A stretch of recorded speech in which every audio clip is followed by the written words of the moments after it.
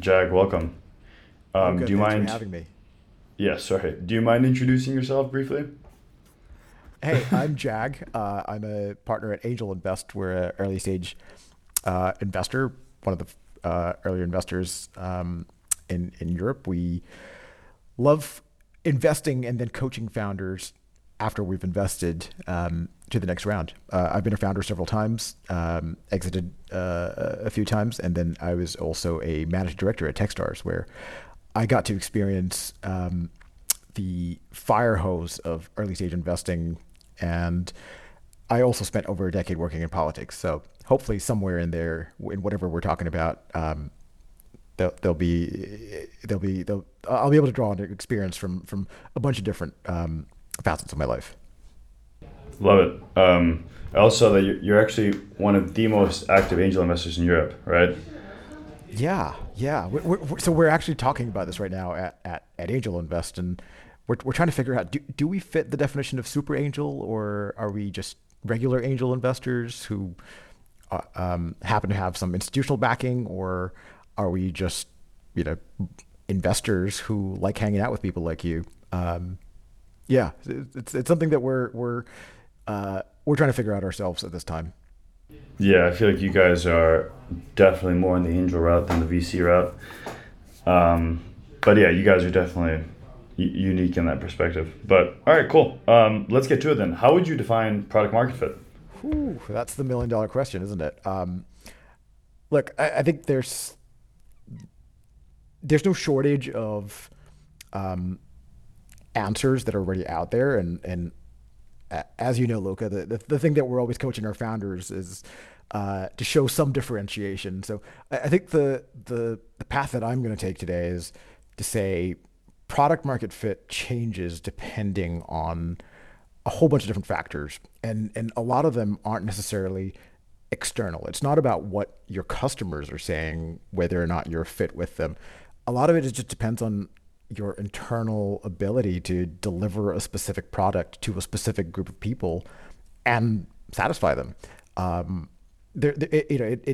wish that I've tried looking at all the different, from Sean Ellis's product market fit, the 40 score. I've tried looking at. I've spoken to Gustav at YC about all the different ways that they talk about product market fit. And honestly, I can't get behind any one definition. Every time I speak to a company when I'm looking at investing, and they tell me, yeah, we're searching product market fit, and we kind of go through the whole rigmarole of, okay, how are you testing? What are you doing? What are you trying to do to even figure out? And there's always a different approach. And here's the beauty of, well, I guess the beauty of being an early stage investor is I get to learn by watching. Having been an early stage founder a few times, I never quite appreciated this, but when you tell people what you're doing and how you're doing it, especially if it's a different way, and especially if you're building what I would call a pretty remarkable product, that's also kind of differentiated. No one else has done that before. No one else has had to deal with that at that specific time, or in that specific environment or that specific market. And so, what we're talking about here is, if there's a product that's genuine, again, if there's a product that's meaningfully differentiated, and you've got some semblance of resonance with the positioning, the messaging that you're delivering when you tell people, "Hey, I have this product," and that push and pull seems to be in harmony. That's what I call product market fit. Now, I, I know you're going to call me out here. You're going to be like, "Well, how do you define that?" I don't think you can. I just think we're kidding ourselves if we say there's one framework that's going to work for every single startup out there to define product market fit. What do you think? Yeah, it's funny that you said that. I was gonna ask, well, how do you define that? I mean, I look at it more like as a mixture of numbers.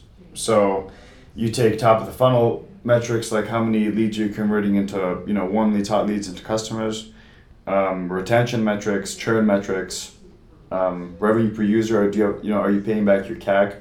I think it's a mix of like five, six different things. But like looking at kind of, everybody has their own definition of it. Obviously, I mean, I'd say that this is true for my venture now, wasn't necessarily true for my previous venture, but like, do you have an example of, of a company, whether or not you want to name them, like some, like, who has been through that, and how did they define it, how did they approach it?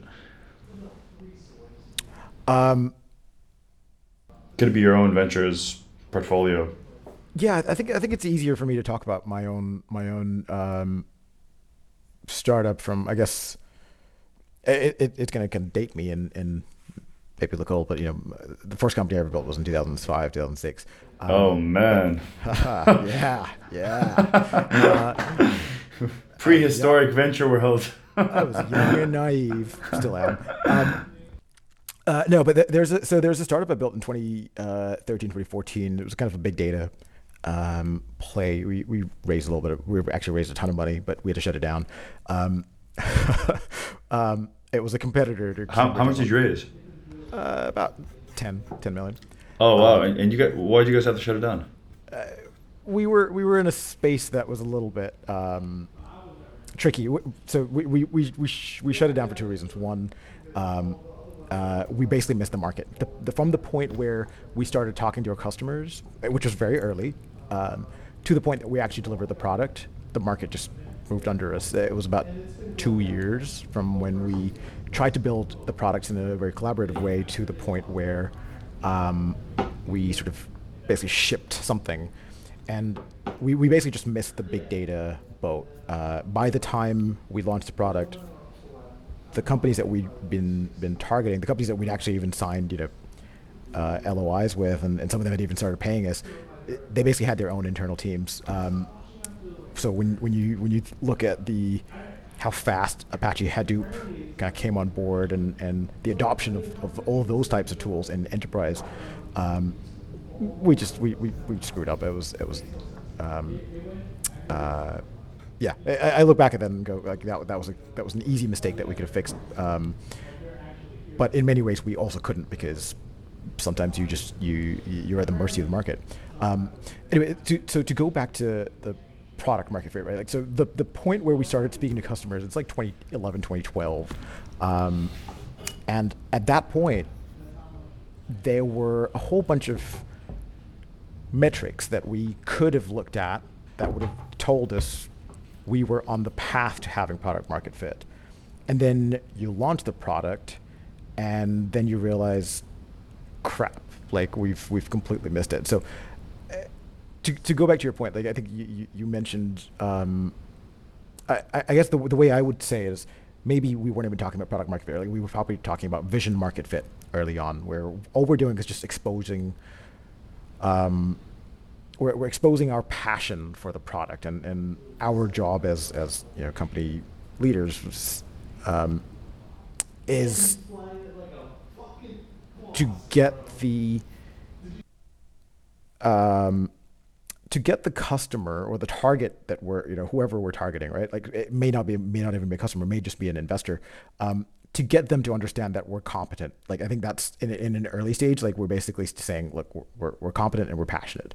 Um, and then once you get to launching the product, once you've launched the product, even if you have customers and the customers are like, yeah, we love this product, this is exactly what we need, um, because we're dealing with two different dimensions here. There's a product dimension and then the market dimension, and both of those don't necessarily move in the same direction or velocity. So in our case, we missed the market. Product was great, just the market shifted where enterprises, sorry, realized that they could just build teams internally instead of paying us 400K a year. They could just hire like three or four guys and or girls, and just build it internally. And in fact, they'd already started doing that. So um,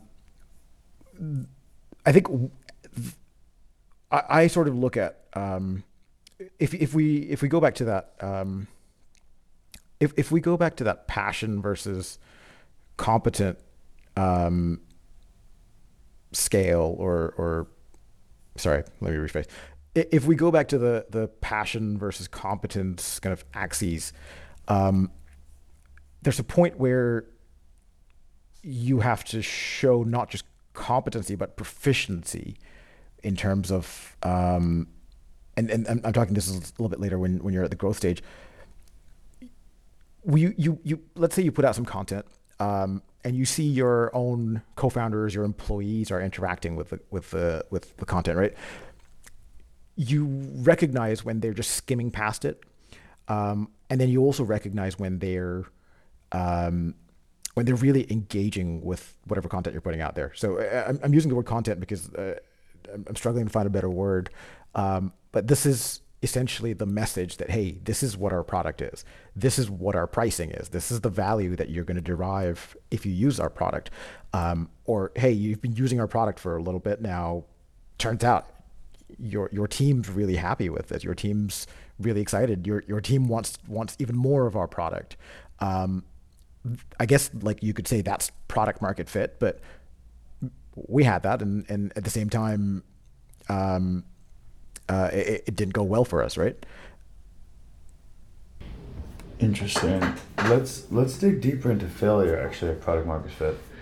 Um, what would be like? What's like the most common reason you see companies folding during while searching for product market fit, or in the case of your company, Yeah. after launching and actually finding it? Again, we were a bit of an edge case because we just returned cash because we were just like, yeah, this is not going to work. Oh, you gave the uh, money back? we gave a lot of money back, yeah. Oh wow. Probably about 50, 60%. Fun fact, it's actually hard to give money back because some investors are just like they just don't respond to like they just don't respond to anything to go like, hey, I've got money sitting in the bank account. Like, I want to close the bank account. I need to close the company. I need to give the money back to you. Can you give me your like details? And like, just no response. Anyway, the I think the single biggest reason we see companies failing, besides the obvious running out of money, is premature scaling. Like they start scaling their team, or scaling their branding, or even doing paid marketing before they even have revenue, right? And yeah, it's that premature scaling bit that probably kills the vast majority of startups. I'd say 80% that I see. But why do you think that happens? Do you think they think they found product market fit and then they scale it and then they're like, oh shit, I don't have product market fit? Yeah, Um, yeah, precisely, and that's one of the reasons why I think we're all so obsessed with trying to find a definition for product market fit because we want to give ourselves that comfort. Looking at it objectively, like there's a psychological aspect here. We're looking for that comfort to go, okay, cool. I've done this, and now that I've achieved this, if I do this other thing, it's not going to come back and bite me. And yet, time and time again, we see startups failing. And I'm including growth startups, scale ups, even post IPO companies. Sometimes struggle with this. They launch a new product and then they assume that they've figured everything out, and then they just go big. yeah, interesting. I've actually just experienced that now. So we actually also thought that so an aspect of our product right now has product market fit. That's, let's say, once you become a customer, right? That works really well. Right. And one thing we were thinking was in terms of the funnel, we're like the marketing funnel, like, hey, like this also works. Let's just scale it. So we actually ended up overhiring, and then ultimately, we had to let people go or kind of change the team around because we actually just did prematurely scale. Right. Luckily, we kind of caught that quite literally within weeks. Yeah. Fortunately for us, unfortunately for the people, obviously. Sure. But I mean, yeah, I mean, it was a question of we thought our funnel worked when it's kind of like it works for this budget and for this target, but not if we want to go from spending, let's say, 5-10K per month on paid ads to like 50-60. And so now we're in that phase where it's kind of like, all right, we need all ends of the puzzle to actually work. Otherwise, growth and supply just won't match. Yeah. What do you see as because so much of the advice out there is like in terms of finding product market fit, it's just continuously I guess it's that continuous iteration, build, engage, in conversations with users. What do you think, is the thing that like helps there? Is that it, or is there something else That helps find it, or where people fail. that helps find it? Um, I think it's just being like obsessively like number driven. Okay. And I think it's kind of in the last investor update I sent. It's like oftentimes you'll look at the data, but it's oftentimes not what the data is telling you, but what it's not telling you, Yeah. right? And that screwed us. That's pushed us back a month or two before. Obsessively speaking to customers, but I actually, like, it sounds terrible, but I just feel like the main thing is just incompetence. So if you're just like, I mean, it's funny, but it's like, if you're incompetent, you're incompetent, right? I mean, the best way to become competent is to continuously look at the numbers and speak to customers. Yeah. It's not, you don't have to be smart, but you will be incompetent if you don't do that. Um, yeah. I guess what we're really talking about is there's a like it, you can't just simply like score really high on NPS. Like it is more complicated and nuanced than that. Yeah. And that's where I guess management, um, your team, your customers are fortunate because you've you're an experienced like pair of hands. I mean, your whole team is, and so you've got the ability and the foresight to know what's coming around the corner a little bit. The fact that you caught this problem early is a great sign. That's gives me a lot of confidence that you're the kind of founder we want to back. Hope so. Uh, well, I mean, like again, it I don't think anyone's got a perfect recipe. Um, and again, I've spoken to people who built 5, 6 companies and have led companies that went public, and no one, I don't think anyone has found the truth to the problem of product market fit. I don't think anyone's got that perfect recipe to get there. I do think it's just very nuanced and complicated. I agree. Yeah, definitely. I definitely agree. I don't think it gets any easier in a sense, but I feel like just focus, right? I think like a lot, like I remember this one venture, like their starting team included a social media manager and like a paralegal. It's like, but that's not what a starting team should be, right? I feel like bad hiring decisions, bad burn decisions, it's kind of like the whole company needs to focus on that one and only problem. Yeah. Like what are you seeing as like, product market fit searching, like that search crew in the portfolio? Like what is that team made up of? Honestly, this is where I'm I'm starting to appreciate um, looking at teams in a little bit more holistic way. Again, we invest very early, as you know. Um, when it's usually just a few co-founders, maybe they have a couple of employees. Um, and I think as an investor, I've one of the things that I've learned is I need to look at the core team a little bit more and understand, does the core team itself, excluding employees, maybe you factor in one employee at most, but does the core team have what it takes to really um, get to wherever they need to be? But then also, do they know how to really make this rocket ship? Sorry, let me rephrase that. Do they know how to really light a fire under this and make this grow? So not let's scratch the rocket ship analogy. Do they just understand what levers they have to pull to make this grow? And you'd be surprised at how many teams, including ones that I've backed in the past, where there was just that incompleteness on the founding team itself. And so if the founding team, my assumption and my thesis right now is, if the founding team has that kind of incomplete component within the DNA, that's going to extend to the company, for a while. If they're able to grow and if they're able to raise more money, it's going to be baked into that DNA. And so uh, I think there are ways of kind of fixing that, and you can address that by hiring the right people. But I think you generally have to be you have to be very lucky. versus having a core team that completely understands and also has that laser sharp focus, like you said, of understanding what is that one thing that we're really searching for, and then coupled with good management from the CEO, um, to go, okay, cool. Like I know how to prioritize. I know how to allocate resources and then prioritize and then reprioritize if needed. How do you? So I mean, you've invested in well over 100 companies, right? Yeah. So I mean, that's nuts, right? I mean, that's kind of a rare. I guess that's like a rare thing to hear. So how do you like identify that this is the team that's going to do it, or this is like the CEO, or this is the founding team that's right for it? Is it gut? Is it numbers? Is it kind of like market execution? Like how do you look at that?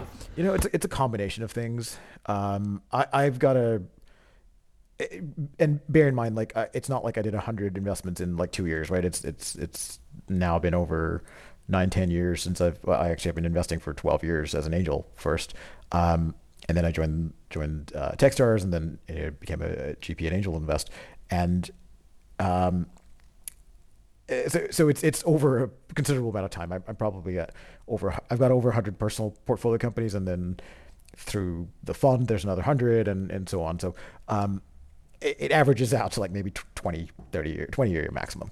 And with all of these, um, I just have to rely on whatever signals I can pick up. So there's the challenge with early stage companies is, they're always less visible by nature, right? Like when you were starting out, what metrics did you have? Like you just kind of have to feel them out. You got to be qualitative. Um, and because I invest across a bunch of different sectors, like I'm not I don't have a, if I had a specialty, it's probably going to be in data and ad tech, but because of my, um, I guess my founding experiences, the successes and failures in the space, I've probably got PTSD. So I just can't look at any data company or any ad tech company and just go, okay, I really want to jump back in this space. Um, because I'm much more of a agnostic, a sector agnostic and generalist investor, I just have to pick up signals from wherever I see them, and I think I've learned to trust other people. I've learned to be able to read other investors who are recommending me a deal or two, um, and then just spending time with the founders. That's probably uh, finding some. I find founders who are a little bit more creative at problem solving, um, tend to perform a little bit better with with their startups, but it only applies to early stage companies. Like the minute you get to growth, at that point, like your management skills are way more valuable than your problem solving skills, right? Um, once you've achieved this mythical product market fit or message market fit or vision market fit or whatever fit we're talking about, um, at that point, like there's a bunch of different set of skills that you kind of need to evaluate, and that's where I think a lot less like an investment banker, I guess. So I tend to discount a lot of financial models, whereas I know a lot of I have a lot of friends who I deeply respect who are early stage investors who will spend hours poring over a an early stage company's financial model. Jack, moving into the last two questions or so. 2023 is obviously a rough market for raising money, right? Especially if you haven't found product market fit. Um, other than the obvious, like keep costs low, go to profitability, all that type of stuff. Like, what's your recommendation for those out there searching? I think the advice we're giving everyone is fuck product market fit. Go find investor market fit. Um, I love um, it. uh, honestly, like there is there are so many things that are going to become important over the next few months. It's the most important is going to be your ability to deliver a financial return to your investors. Um, but that's me looking at it from an investor lens. If I were a CEO, you have you have a responsibility to your employees. You've got internal stakeholders, your co-founders, a lot of people around you, and your customers. Um, and I think the thing that I'm stressing to founders that are maybe not just probably at your stage, right? Like they've raised some money. Some things are working. There's a bunch of things that they're in the process of figuring out.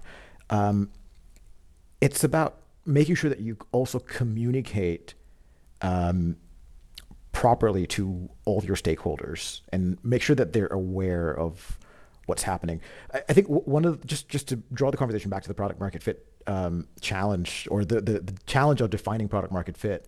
What tends to happen is when you think you've got product market fit, you speak to your customers and you say, "Cool, we've got this product. It's going to solve this problem for you." And then it transpires that actually either the customer doesn't really have that problem, or they didn't define the problem the right way. Or actually what I'm seeing with several companies now is the needs of the customers are changing and adapt, and the companies are slow to adapt. So why are they slow to adapt? Well, because they just never communicated with the customers, and then they also at the same time didn't communicate with their investors to let them know that, hey, we're in a market where things are shifting, and if the sands are shifting, we're going to need a little bit more help. We're going to need a little bit more guidance. Where we might need more money, and so the biggest challenge is, and we've got this at our fund, where a founder comes to us and goes, "Oh, by the way, I'm about to run out of money in 6 weeks. Can you bridge us?" And had we known 3 months ago, we might have been able to do something about it. But it's super important to be able to communicate early, I think. Yeah, definitely. I feel like I spoke to a couple of founders that are kind of like, oh, but it's like I don't have anything important to say, or like whatever. I don't need to update everybody about this. It's kind of like, no, you need to update everybody about it. Be super transparent. Yeah, and Yeah. and they always forget also to update their customers. I think there's a lot of early stage founders that forget that their early customers a lot of early stage founders forget their customers are always more forgiving than they think they are. And so, like, talk to your customers and go, hey, like, there's a chance we might be running out of money, and we may not be able to deliver this product to you after, I don't know, October this year. How do you feel about that? What can we do? Is there something we can figure out in the interim? Like, do you want to spot us an extra 6 months of fees? Is that possible? Like, it's about having those conversations. I think it's very important to do that. Yeah, spot on, spot on. Yeah, taking up yearly payments and stuff, which we actually push as well. I think a lot of SaaS companies do that. But yeah, I mean, agreed. And my last question is on reading material, follow-ups. Like, what would you recommend as, like, life-changing? You definitely need to read this if you're in that phase. Ooh. Well, I would be remiss not to plug my own book that just came out a couple of months ago. Oh yeah, true. It's called Message Machine. Yep, it's a bestseller on Amazon. Go get it. Um, at this time, it's not yet available in any of the pirated ebook stores. I imagine it will. See, that's how I look at product market fit for a book. I'm like, oh, is it available on Amazon? Is it a bestseller? Yeah, it is, but that's not product market fit. It's when it shows up on the pirated kind of ebook zlib type sites. That's when you know you've got real product market fit. um, but honestly, I think the books that I'm recommending are probably the tried and tested kind of originals.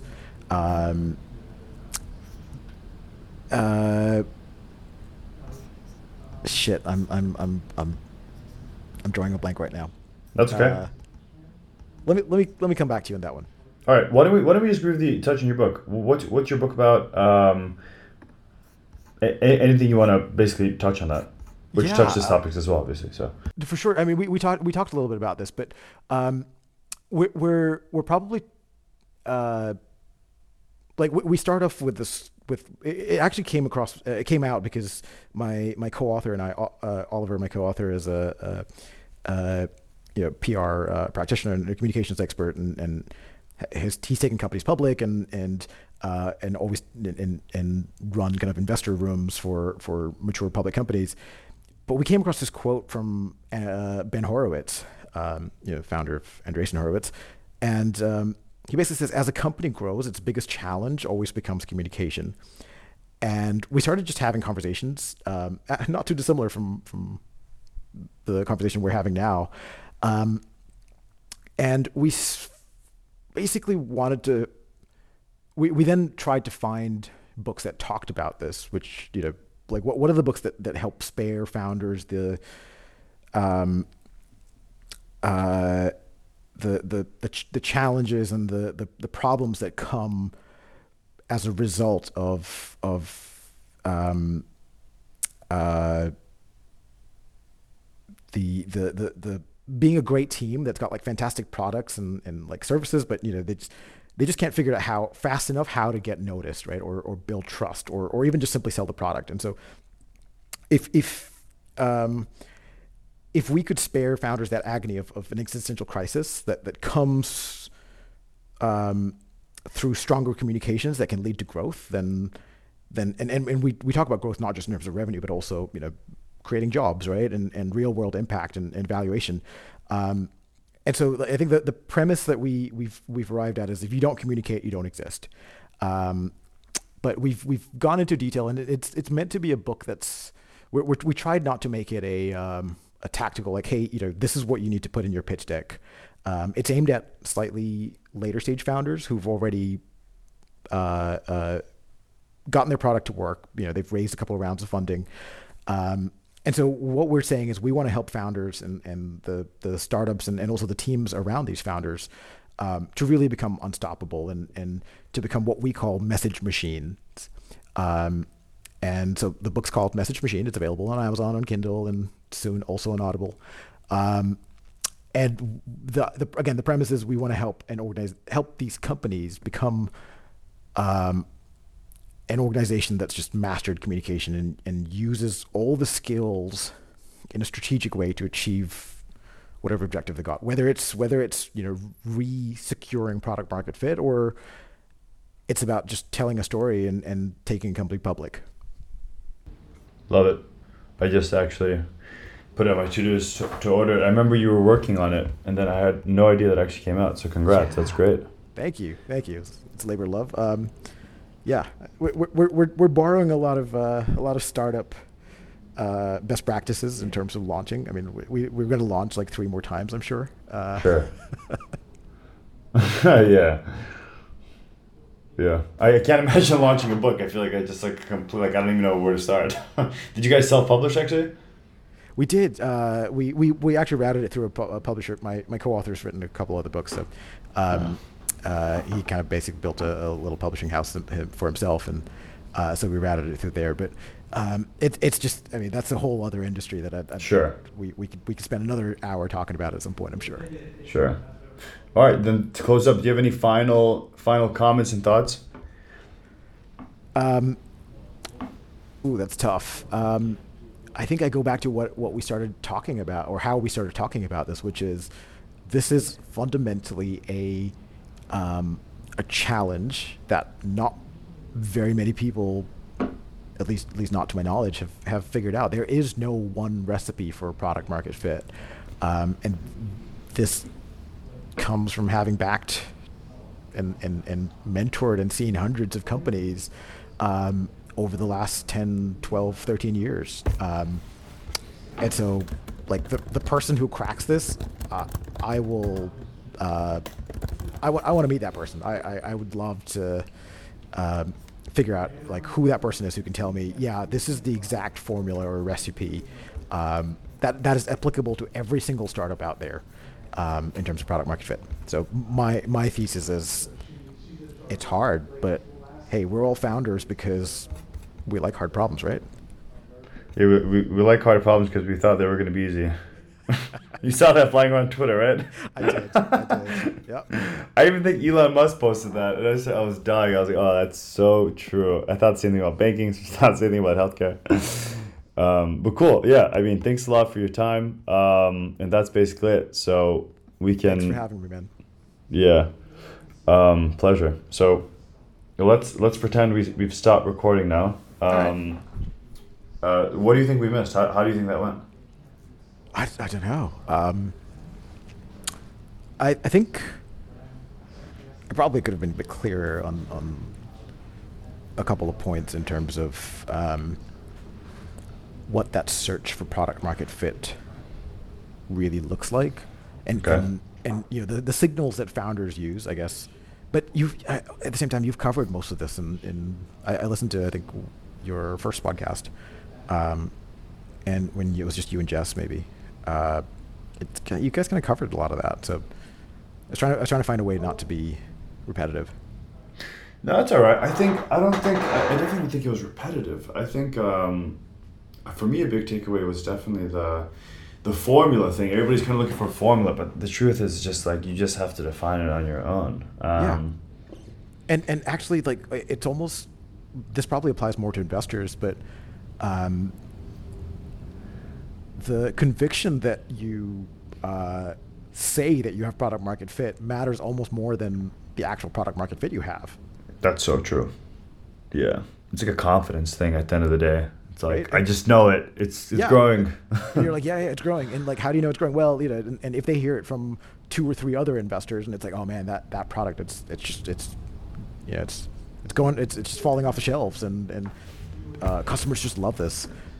That's it. Like Yeah. that's literally the due diligence that they've done. Yeah. Yeah, I'm gonna write that down. It's more of a feeling than a metric. I definitely agree with that. And then I also like the premature scaling part. I didn't discuss it with anybody previously, but that if we didn't catch this earlier, that I mean, it's an expensive mistake, right? We're talking. Super. For us, it was like over 100K. Like it's like a bad mistake. So yeah, premature scaling is definitely really bad, and I think everybody does that. Yeah. Like I haven't met like a super lean mean machine, you know. So let's actually talk about that a little bit, because premature scaling is only solved by having, and it goes back to that what we talked about, the management layer, the management of resources. But ultimately, what we're talking about is just discipline, right? It's about someone, and like you said it, someone knowing that they need to continuously look at a dashboard and make decisions and make the call. And some of those calls are going to be painful for everyone involved, but you've got to be able to, you have to have that discipline, and then you've got to have the strength to be able to to make the call. Elaborate. What do you mean? Uh, Like a call for what how did you specifically? catch this, like, how did you catch that, the fact that you were prematurely scaling? Oh, I mean, so in our case, we were planning capacity, and we just realized that we're not going to hit our growth goals because we won't be able to scale the budget. Even if even if we want to hit the growth goals, we can't because our operations and our product is just not in place to be able to take on more than a certain amount of customers per month. Right. Because at this point, a lot of what we're doing is very manual, and that's just how we designed it. We purposefully, deliberately didn't build any code, and so we said we need to take at least 2 months to fix ops, or 3 months, and like we basically can't fill up the capacity, so we're throwing away X amount of tens of thousands of dollars per month if we keep it, and we just quite literally 2 weeks in said sorry, but this is the reality. So you caught it because you have a layer of management, and you were disciplined. The fact that you were disciplined because you were looking at it. You were doing you were planning out resources in advance. Like, how many Series B, Series C startups forget to do that? That's Quite a true. lot.